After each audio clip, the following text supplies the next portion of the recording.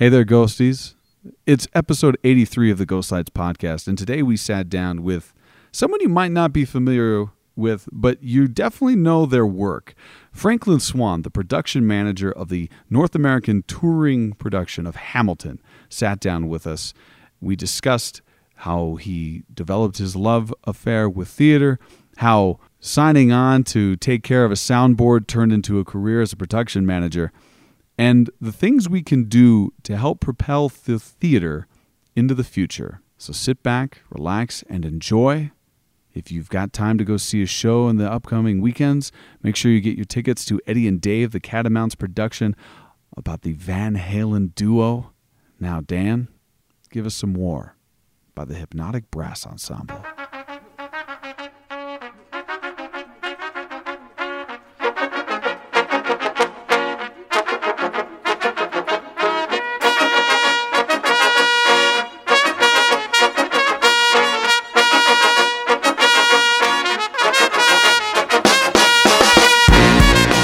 Ghosties, we are back. It is episode 83 of the Ghost Lights podcast, and today we have a very special guest.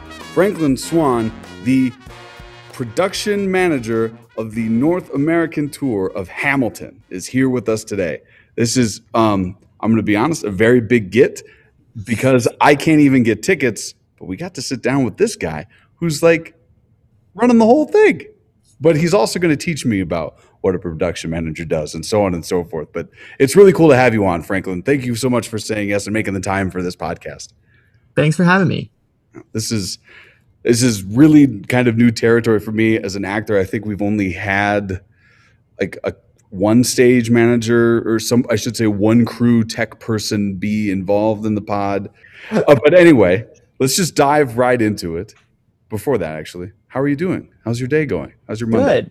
Yeah, good Monday. Nice. Busy. Did you have a fun, relaxing weekend, or do you not get those?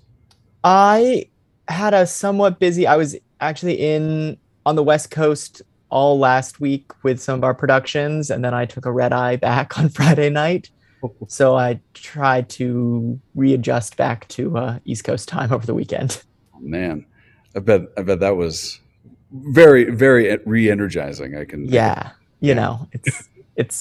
I'm really good at the cross country flights. I would imagine you'd kind of have to. Yeah. Like, you become a tested vet over a short amount of time doing that travel. Yes. So the way I usually start these podcasts is I just ask a very basic question. Franklin, theater, how did it happen to you? Yeah, I started maybe like a lot of people in my side of the business on stage and the performing end, and I was in choir and on stage in middle school, and at some point they were like, hey, we need someone to run a soundboard, and I was like, I could probably do that. Just like, because I was young, and I did, and was like, oh, that's kind of fun. And in high school I did a lot of sound and lighting, and then I did some stage management, and what a high school stage manager does turns out is not actually what a real stage manager does. But difference between the two. I mean, it's definitely you do some of the things, right? Like you're kind of running a room, but the actual level of responsibility that a Broadway stage manager has is way, way higher, and what they're doing and how essentially they're another director in the room. Mm-hmm. Wasn't really that in high school, but I fell into really loving technical theater, and as I was approaching graduation, decided maybe I would actually do this as a career. And so I put a portfolio together of my work and applied to theater schools all over the country. And I landed at NYU at the Tisch School of the Arts. They have the production and design studio, which is a tiny wing of the much larger drama department. And so there's about 15 of us total in that class, and we all did lots of parts of theater, set design and costume design, sound management, and obviously I ended up focusing mostly in management, and kind of just fell into it from there. When you signed on to like, yeah, sure, I can help run the light board, what were some of the things that you started to latch onto? Is that like that was something that excited you? Like, what were the aspects that pulled you in deeper to that side of putting on a I, show? I liked the tech, like the actual physical technical part of it. I liked learning about all the equipment. I liked doing kind of the technical planning. How do you do the cable runs? What type of microphone is the right microphone? And like at a very young age, just starting to figure that out because it wasn't ever something I'd really thought of. And then as I continued on, I really liked the like logistics and managerial skills that are involved in production. Um, and as I moved into more commercial, then I got to do kind of the finance and the budget part of it, which it turns out I also really like. And so it's sort of being at the nexus of lots of like little interests of mine. Turns out production management is a really good place for all of that. Yeah. Were the it's so interesting to hear you talk about, you were doing shows, you find this transition, just a happenstance opportunity, and really get into like the minutia of putting on a show from a technical aspect. And now you're talking about this balancing a budget. Like that is for an actor like myself. I couldn't even begin to start doing that. I always tell my kids at school that the only math that I know how to do is how to count money and also watch it go away. What are some of the skill sets you think are important for that side of the job? I think uh, that I kind of tell people if they're thinking about this that there's soft skills and hard skills that are really important in this. And so the hard skills uh, are some of that technical knowledge. So if you're gonna be in the carpentry department, learning how to do rigging and how are platforms constructed, right? Like these are technical things. There's a way they're done. There's a way they're done safely, and you can learn that in school. You can learn that in books, experience, and that's sort of for every department, right? Like you can learn how do you hang a light, how do you do a light plot that you don't have dark spots. Like there's a hard technique to all these things that can be learned. Mm-hmm. And then there are, as a manager like myself, there's a lot of soft skills that are used, and that mostly is about people management, right?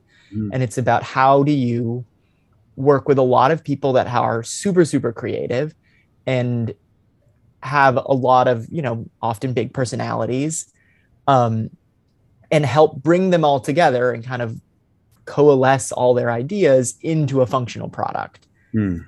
And then also you kind of layer on, also you need to then help guide them to stay on budget and on schedule. Yeah. And that is sort of the soft skills, is these people skills of doing that. And that's negotiation. That's you know how do you motivate people? How do you get the best work out of sometimes hundreds of crew members, right? Like what Mm-hmm. things can you be doing? And mixing those two skills are what I think make really good leaders in this production management world. Was that something you noticed, that you had maybe an innate sense for some of these things at a young age? Like, what were some of those things that stuck out to you when you were learning this process of being a stage manager and production manager, that you like, oh man, I'm actually good at this people management thing? To me, that seems like a skill that would take, and forgive me, just I met you 20 minutes ago, not even, and I feel like I'm older than you, so there's this part of my brain that's like, it's amazing that someone younger than me would be fascinated and like into this idea of like working with large numbers of people to put on one, like to steer a ship, which is what putting on a show is like, Yeah. in one direction. How did you come across finding those things like exciting you? Yeah, I mean, I always loved kind of stepping up into leadership roles. In high school, I was the president of the choir. I was a leader. I did kind of all these opportunities where learned and was given opportunities to kind of help lead groups and develop that skill set.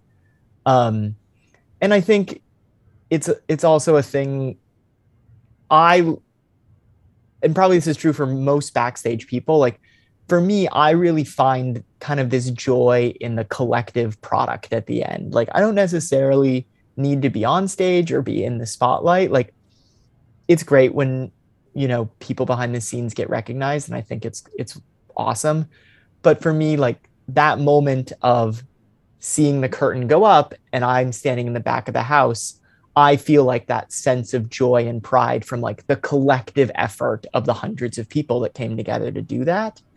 And I found that being in a managementy leadership position gave me that fulfillment in a way that like even being on stage didn't. Mm. Um, and that has been, ultimately kind of what drives me is like being able to be in those positions.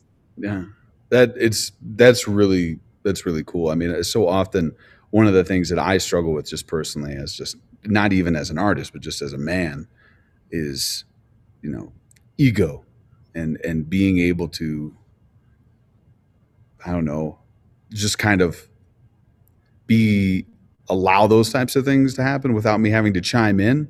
And it's really cool that that was something that you found was just that was where your reward came in, was watching that curtain go up for everyone to take their bows and know that like we got the lights in the right spot, we got the costumes that right, we got that rip in the sock, we got that stitched up, and we're back at the quick change went off without a hitch. Like Yeah, there's a lot of moving pieces, and to be like it makes sense as you talk about it to watch all of the things that go on and putting on a show work out.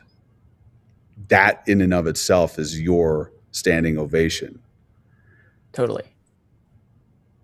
What are some of the things that drive you up a wall that make your job really difficult? Because like I can think of a million things, but I've never done what you've done. I've never done what Dan's done.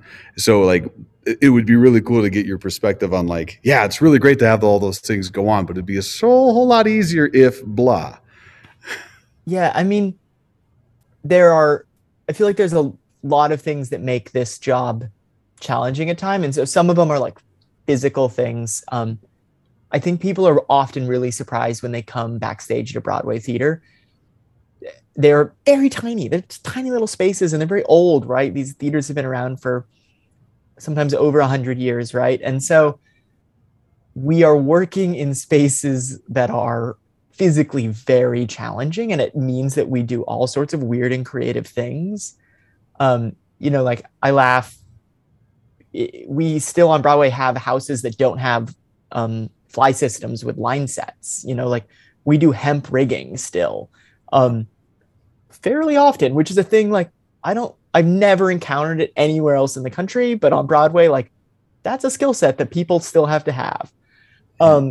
And so there's some of it's that. And then when we tour, we bring shows on the road.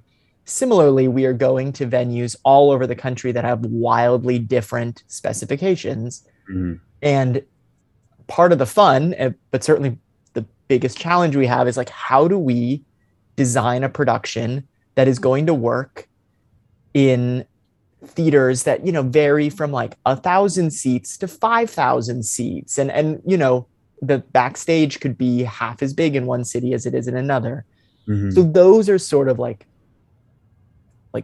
physical challenges that can make your job very stressful. Mhm. Um, Obviously, we also are working with in commercial theater, which is mostly what I do. We are working with people's money and an investment that they've made, and so there is um, a responsibility that we're taking to try and do the best show we can with the resources that we've been allocated, and the financial pressure um, challenging to do. And as shows get more and more uh, technically advanced, like more money is put into our side of it, right? Like if you see a show like Aladdin and which is one of our shows, like there's flying carpets, there's all this like very elaborate technical stuff.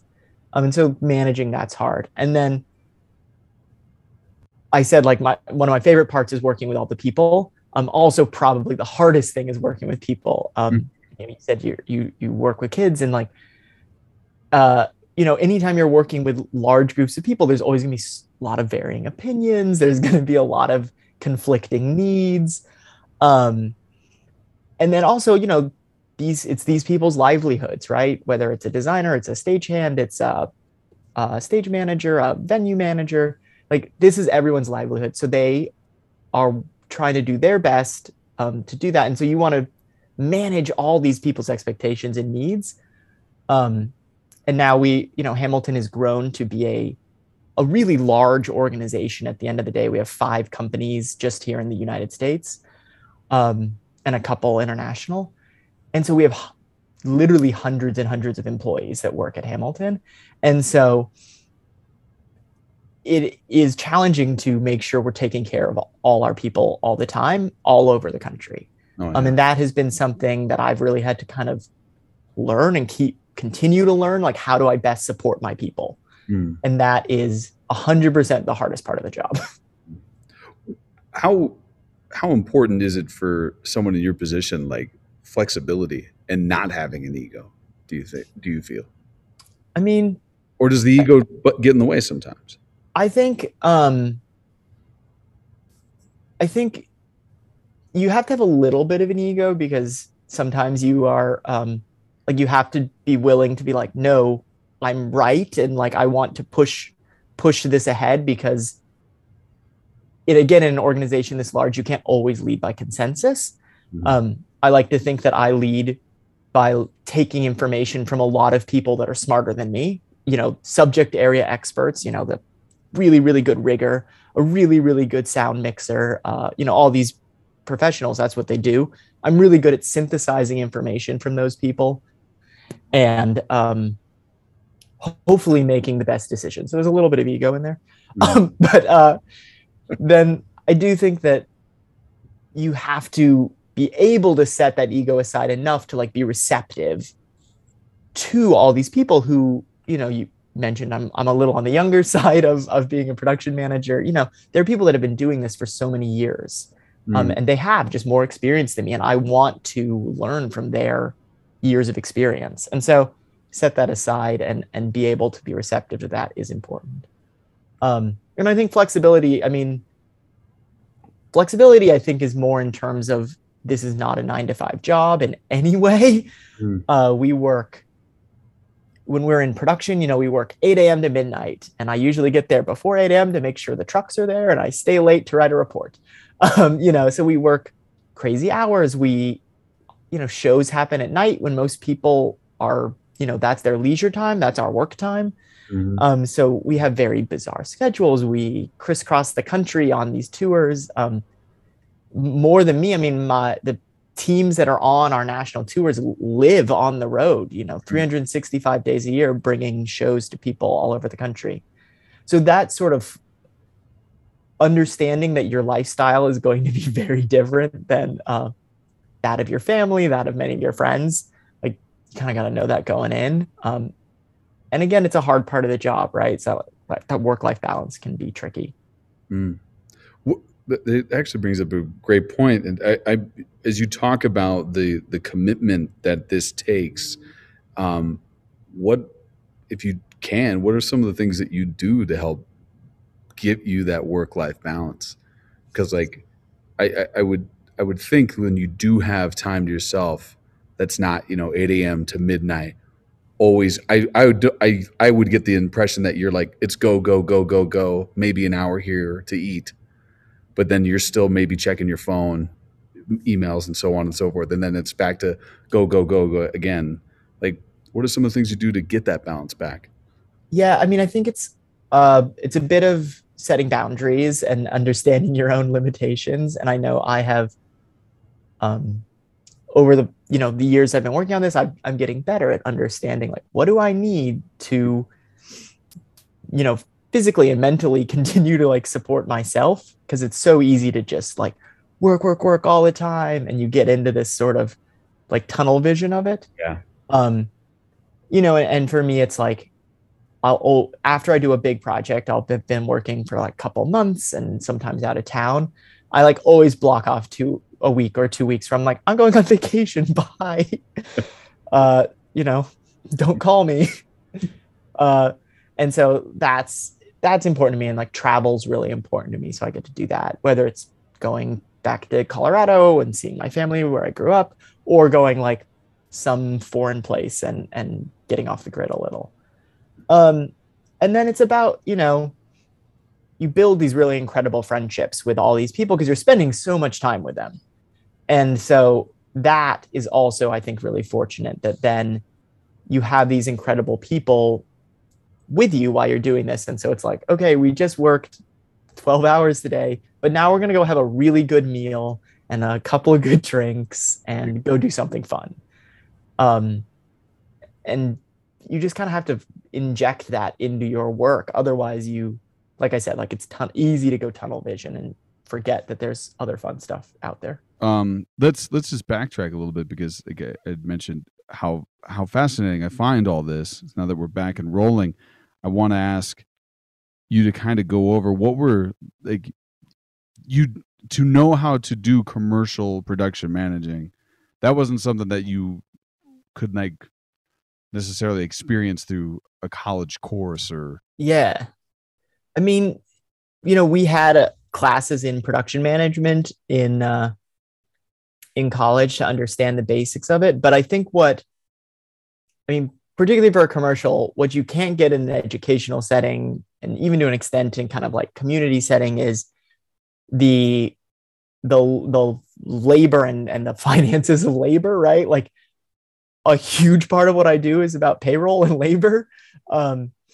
So that was such a learn on the job thing. And I literally did not know the job that I have existed when I went to college. And then I was at, one of the top theater schools in the country. And I still didn't really know what the job is when I graduated, and I was convinced I was going to be a stage manager. I started my time at Hamilton as the stage management PA. And that's where I met my boss. And he was like, hey, you seem like you might be a good production manager. You want to come do that? And I literally just fell over into this world of production management and found out, oh, actually, I really do like this. That's awesome. What is the company that is it Hamilton? We talked earlier before we really dove into this. That was like lending people out to work on these productions, or what's the name of the? Yeah, so I work for a company called Hudson Theatrical Associates. So Neil Mazzella is our CEO and kind of the head lead production manager of all these shows. Mm-hmm. And then there's a number of us that work at this company. And essentially what we are is technical consultants, production consultants. And so many Broadway shows and big live events and things like that will hire Hudson to come manage all the kind of production aspect for them. So basically we help, production management in a nutshell, production management 101 here. What we do is we start by working with the designers and we say, hey, what are you thinking? Let's look at your designs. And we work with them and then either, a scene shop, a lighting shop, a sound shop to translate their design into reality. And so that means we solicit bids to help the finance. We also help kind of translate, art to physics. So, sometimes you're like, oh, how are we going to make that look like it's floating? And we kind of can help guide that process. Then we will do a lot of the budgeting and figure out how much is it going to cost to build this show? How much is it going to cost to load that show in? If it's a tour, we'll figure out all the logistics. How many trucks does it take to move this from one city to the next? We hire the crew. We figure out how many crew you need to run the show, how many crew you need to load it in, to load it out, all of that. And then we manage all the crew and the kind of their day-to-day, make sure they're supported. And then we also, once it's in the theater, we run the tech process. So we work with the production stage manager to run tech throughout the day and address whatever notes come up, whatever changes come up, kind of figure out how it all is going to work to get to opening night. And then once it's open, we kind of maintain it, right? We do whatever it is to make sure it's going to run 8 times a week, look and sound just like it did on opening night. And then again, if it's a tour, we figure out how to do that, but also bring it around to lots of different theaters around the country. Wow. What, if you don't mind me asking, like what I experience as an actor here, usually there's like a 4-week rehearsal process, a 5-week run. In the middle of that, there's a week of tech, maybe with 2 days dedicated purely to cueing. That could be done over the weekend with some 10 out of 12s, or like on a Monday night. And I guess that would happen now more consistently. I'm having weekends with like a 10 out of 12 and maybe a day off or a shortened day the next day. Yeah. What does a schedule look like for you putting on Hamilton? Yeah. I mean, it varies on show based on the show, but we start, if we're launching a brand new production, we probably start looking at it 6 months to a year before it ever is gonna be on the stage, and we'll start that process of the design and getting it built. Depending on how technically complex it is, it could take from 1 month to 6 months to actually physically build the stuff and put the lighting package together and all that. And costumes often are really, really long lead time. I don't know if you've seen Hamilton on Disney Plus or live or anything, but we have really beautiful, intricate costumes on Hamilton, and there's a lot of them. And our costume team works literally year round to make sure all the costumes are being made and kept up. They have, this is a little detour, but they have a super cool studio here in New York where we have, it's like a library of costumes, because people, as a new actor comes in or an actor moves between companies, we have lots of the costumes in lots of sizes. So we can say, oh, this actor is coming in, they're playing Jefferson, and they're whatever size. And they'll go through and like pull out, okay, we need one of these and ship it out to them. It's a very cool building or a studio. That would definitely be on my tour list. If I could get, like, if I traveled to New York, that would be something I'd want to see, because that just sounds amazing. Yeah, they are so good at what they do. It is something I can't do. I can't sew, I can't stitch, I can't any of that. So it is always impressive to me what they're able to do.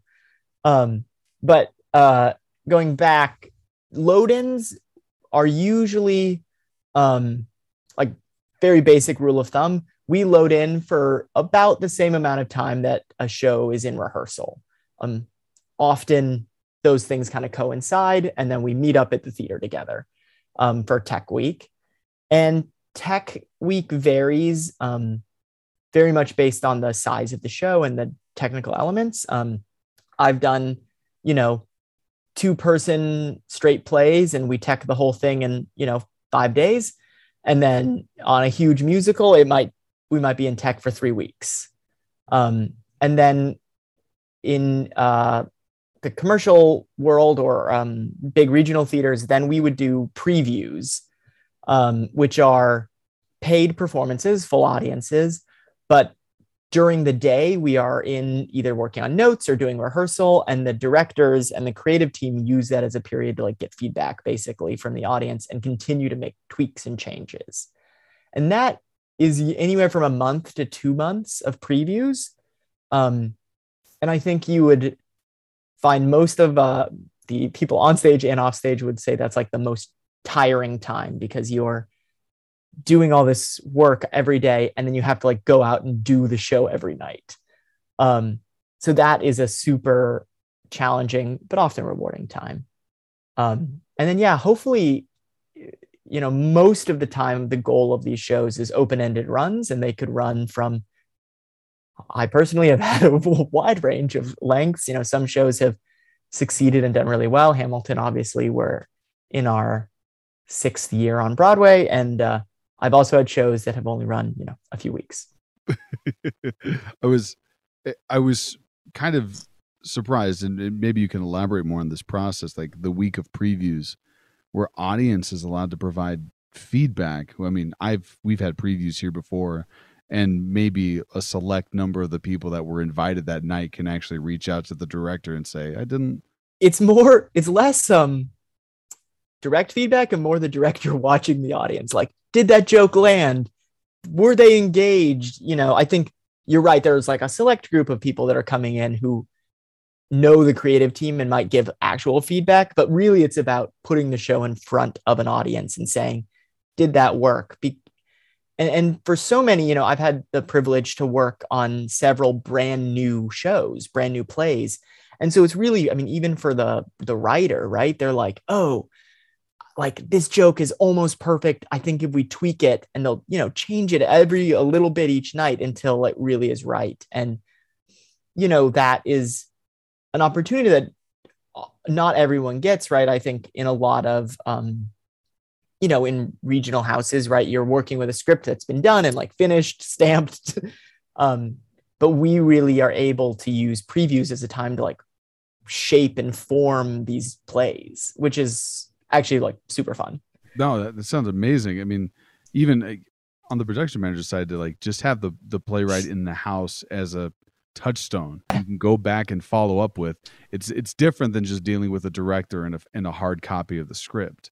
Absolutely. It's like such an incredible privilege to have all these creative minds in the room at the same time. And I mean, like one of the most, rarely do we get involved in kind of that creative conversation, but I love to just witness it happen, right? And like the conversation between last season I did The Inheritance. I don't know if you saw it. It just won the Tony for the best play this year. And it was a 7-hour epic play. Yeah.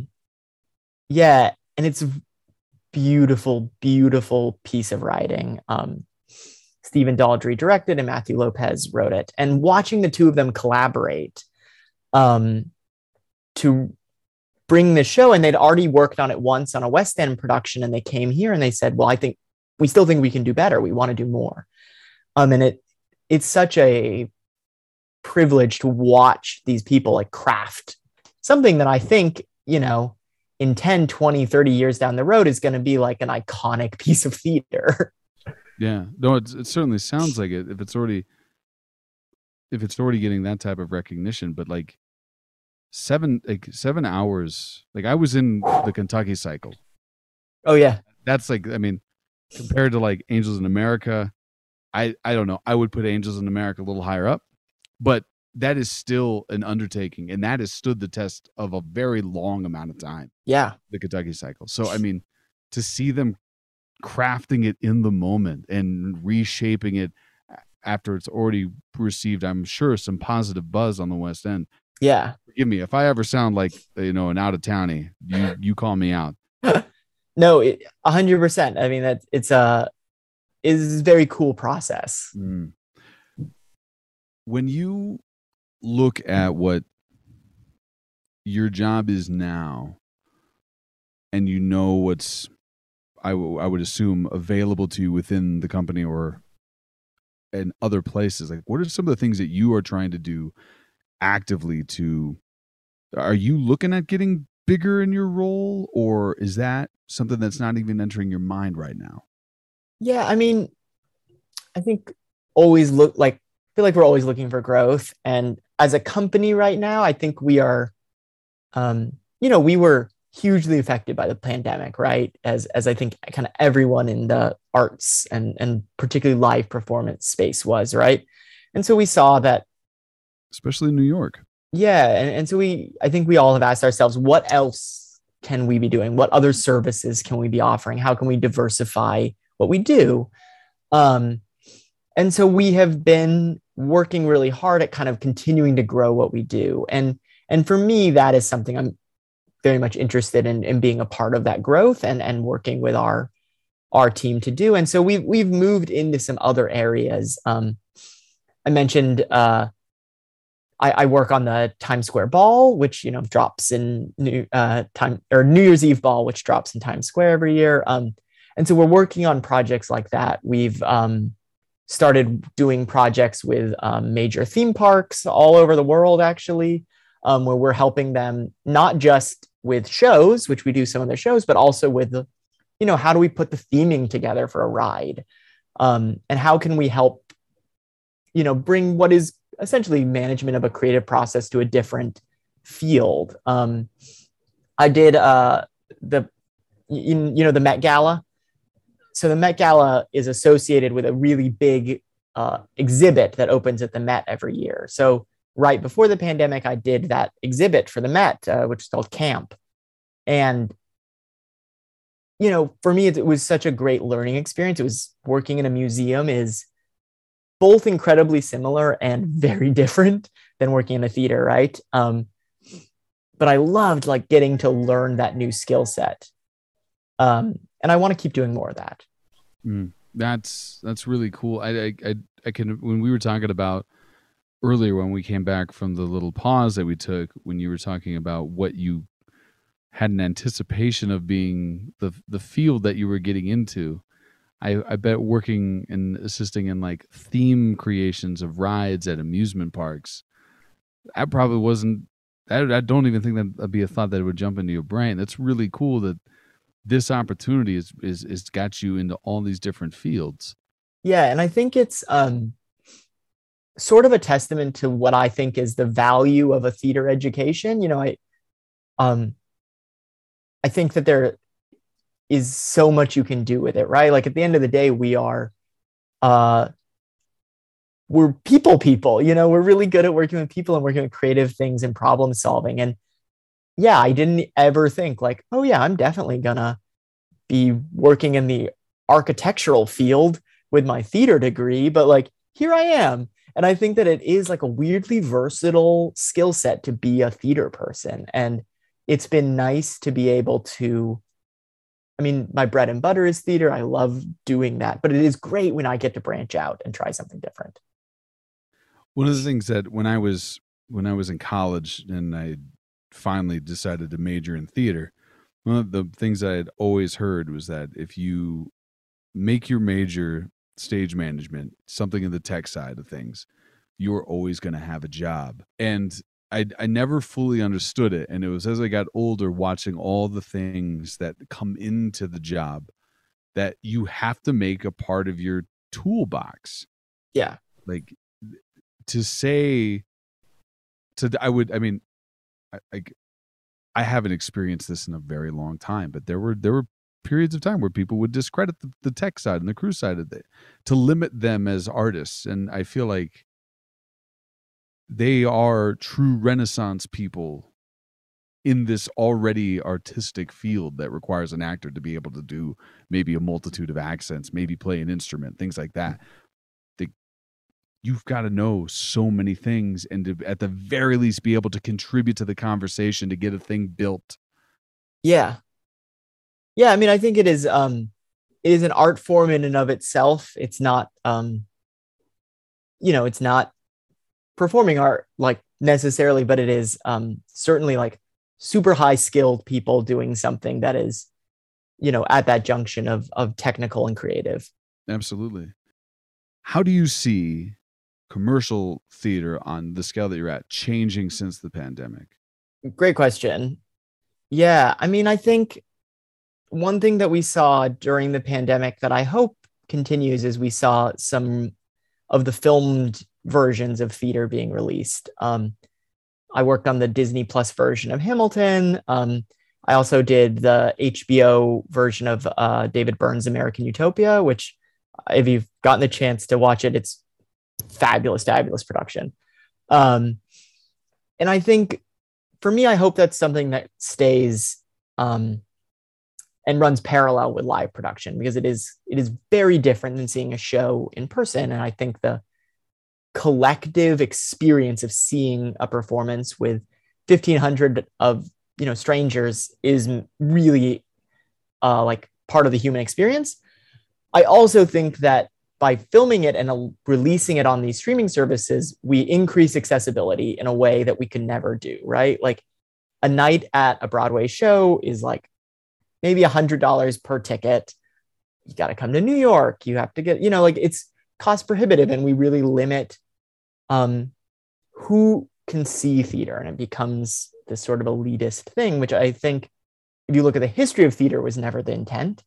So I love that when we released Hamilton on Disney Plus, we being Jeffrey, our amazing producer, that suddenly this thing that is like iconic and so many people wanted to see democratized it, right? Like almost anyone can see it. You pay $7.99 for your month of Disney or whatever it is, and you get to anyone can see it, whether you know whether you live somewhere far away or whether you socioeconomically, in different places. It is such a cool experience. So I think that that's something that probably continues to grow as streaming services like gobble up content. They realize this is really cool content.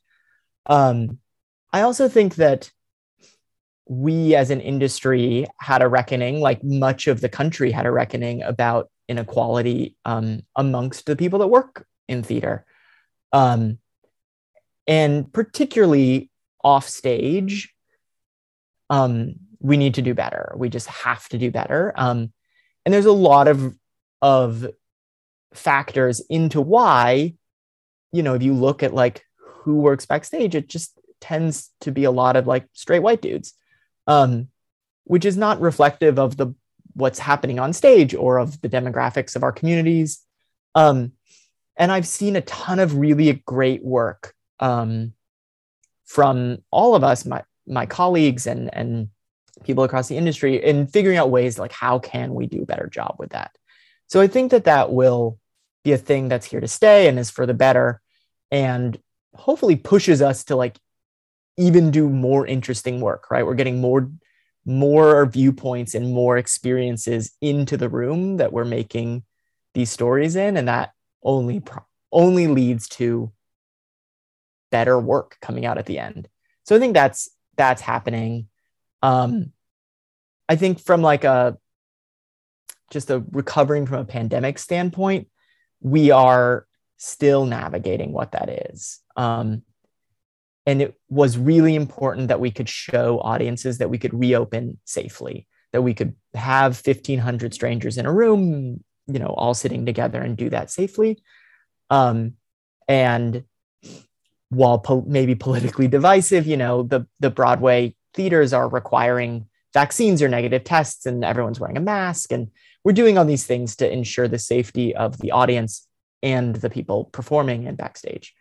And I think that was really important. And now it's about continuing to increase the visibility of saying, well, come to New York, tourism is open again. And I'll tell you, I was in New York in January of this year, and we reopened our office. We were going into our offices, and Times Square was empty, just empty. And to see it now, I mean, I was walking around Times Square the other night and it was packed again. And it feels like the revival is coming. So I think theater's coming back. I think it's going to take a little while, but I think we're on that road. And I think there's pent up demand for it. We all spent a whole year watching Netflix on our couch, and that, whether it's live theater or a live concert, a comedy show, dance, the orchestras, I think all of those live experiences, people are so ready to get back to. I know I was. And I hope that we can kind of all come back and enjoy that again. One of the things you just touched on that seems obvious in the moment, but it's also kind of refreshing, is I know you had said, I know I was looking forward to the theater coming back. You're a fan of the art as well. For sure. With it seems like that would be another important thing to have in the tool chest in order to do the job that you're doing on the scale that you're doing it at.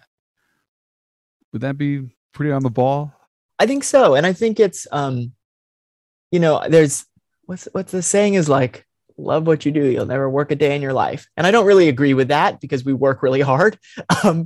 But I do think that loving what you do makes it so much more enjoyable to come in and do, the long days and the stress.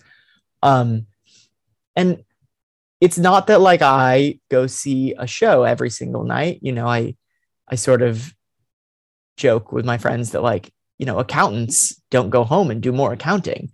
When I finish a day, I'm like, oh my gosh, I don't want to be in a dark theater ever again. But then, zooming out, I love that I get to like be a part of this community and see, all my colleagues doing shows and when we go out to dinner, we all talk about, what's the last thing you saw? What's really good? What's up and coming. Um, and it's fun to just be surrounded by that all the time. Yeah. Who do you think, or do you even have an opinion on, that should be like the ideas of like creating more diversity backstage? Is that incumbent on, you know, is there like a direction you look to, like you need to make this more, or is that something that is a responsibility of everybody in the field? I mean, I think it is the responsibility of all of us to look at how we can do that, and examine our own biases or our own hiring practices, whatever it is. Ultimately, I also think it's a lot about creating opportunities for people. And I went to a high school where they had a really great theater program, and I got exposed to it at the right age, all these things. And not everyone has that opportunity. And I think for so many of us in theater, and, this is not a scientific study, but in my own kind of discussions with friends and colleagues, that like middle school, high school age is such a formative time to like start loving the arts and loving theater, that I think we really need to start there and exposing people of all walks of life, from all backgrounds, all class and creed, to the arts, and let them experience the joy that it brings us, and then enable them to continue into that career. College training programs for theater are overwhelmingly white, and often it has to do with cost, right? Like it's super expensive. As we all know, the ROI on a theater education is often kind of called into question. Your college counselor probably would not like first thing encourage you to go get a theater degree. Uh, so it's like, I think all those things are like, there's incremental changes along the whole process. And then it's about, from my end, it's about investing in training people who come from less traditional backgrounds, who have maybe less experience, but saying, oh, you have the right skill set, you have the drive, you just haven't had the opportunity yet. Well, we want to invest in giving you the opportunity. And tons of, not tons, but a number of people have started to do that. And I think more are coming. The general management company that does Hamilton has a really incredible program that just launched called Beyond the Stage Door, where they are providing a training program for people that want to be managers in the commercial theater, stage managers, company managers, general managers, and they're funding it so that it's an opportunity that you're, beyond the stage door. And there are other programs just, similar to that in lots of different areas for that are rolling out. And I think that is like putting our money where our mouth is, right? That not only are we saying we want to do this, but people have to do the work and put up the funding and the opportunities to actually do it. So I don't think it's a short, quick solution. I think it's a long-term thing where we can transform the industry. Absolutely. Before we transition out of here, you mentioned talking to your friends about like them asking you what's new and upcoming. What are some things that we should be looking for coming out of New York, like show wise? Well, from kind of the like my Broadway world, coming out,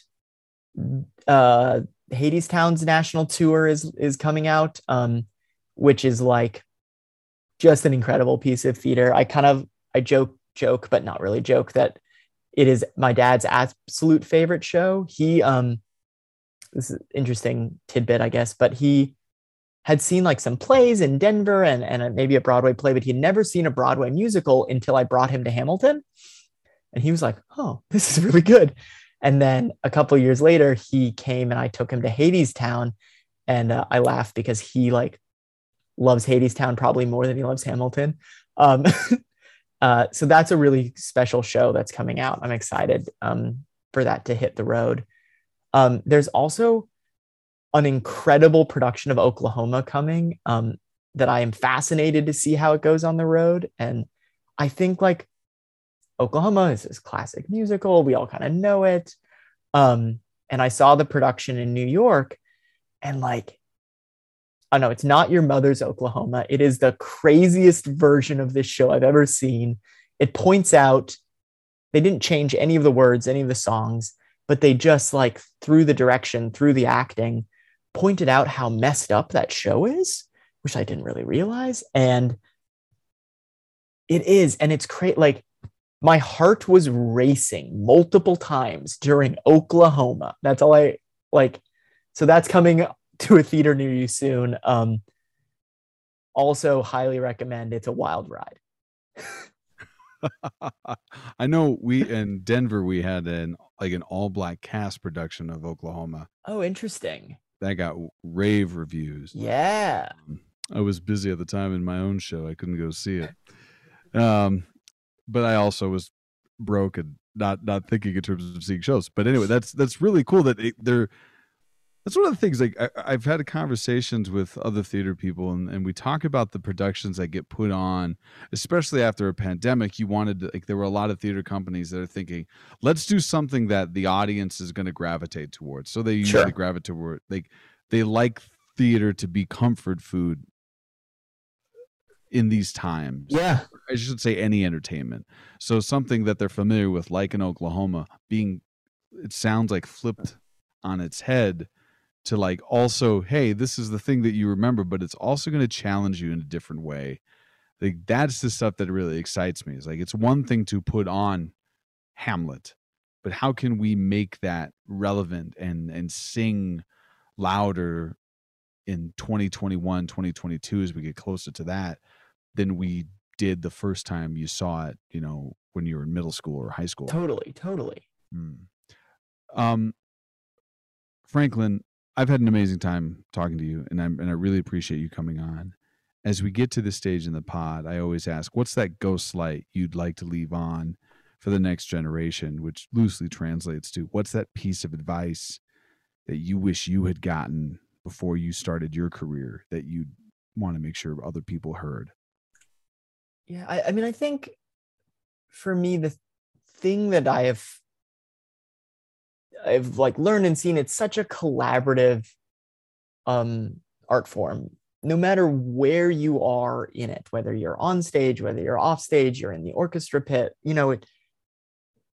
it's so collaborative amongst all these people that I think just take any opportunity that comes up. And whether that means, you are an actor and someone says, do you want to try stage managing? Just try it, because you might love it, you might not, but you will at the very least have a better perspective for how your fellow collaborators work and what their role in this bigger picture is. And at the best, you're like, oh my gosh, this is a thing that I maybe want to learn more about. I want to do more. And I think that those experiences, both from like a logistical is maybe not the right word, a career standpoint, could be really great. But I think from just a making art, making theater, understanding what goes into it from every perspective makes better shows. And so just jump into situations that maybe it's not your first choice of a opportunity, but you can see where it's going to be beneficial. Just try it. And I think that opens doors, it opens connections, and it leads to being a better theater maker in whatever aspect you end up doing it. Hear, hear. Couldn't agree with you more. I want to do actually something brand new. This just came to me now, and I feel like it's going to be, you're going to be my test audience, Franklin. I'm in. What are some of the things at this moment that you love about yourself? Oh, I love that I like said this thing in middle school and high school that I wanted to like be in the theater, and I through some very hard times and through some really great times, like I'm doing it. I'm doing this thing, and I love that I get to say that I am chasing a dream every day, like I'm tracing my childhood dream, and I love that. And I think I love that I get to be a part of this community. It is um, the theater community is just so special to me that it's the people, it's the audience, it's the stories, and I think it's so incredible to be a part of it. And it brings me kind of this joy to just be in that world all the time. Mm. Well, that's abundantly clear. Thank you so much, Franklin. I wish you nothing but success going forward. Take that time for you when you need it. It's really awesome that you took the time to sit down with us. Just thank you from the bottom of my heart. Oh, thank you so much for having me. This was so fun. Great. Thank you. This is the Ghost Slides podcast, episode 83. The guest, Franklin Swann. Dan, do the damn thing.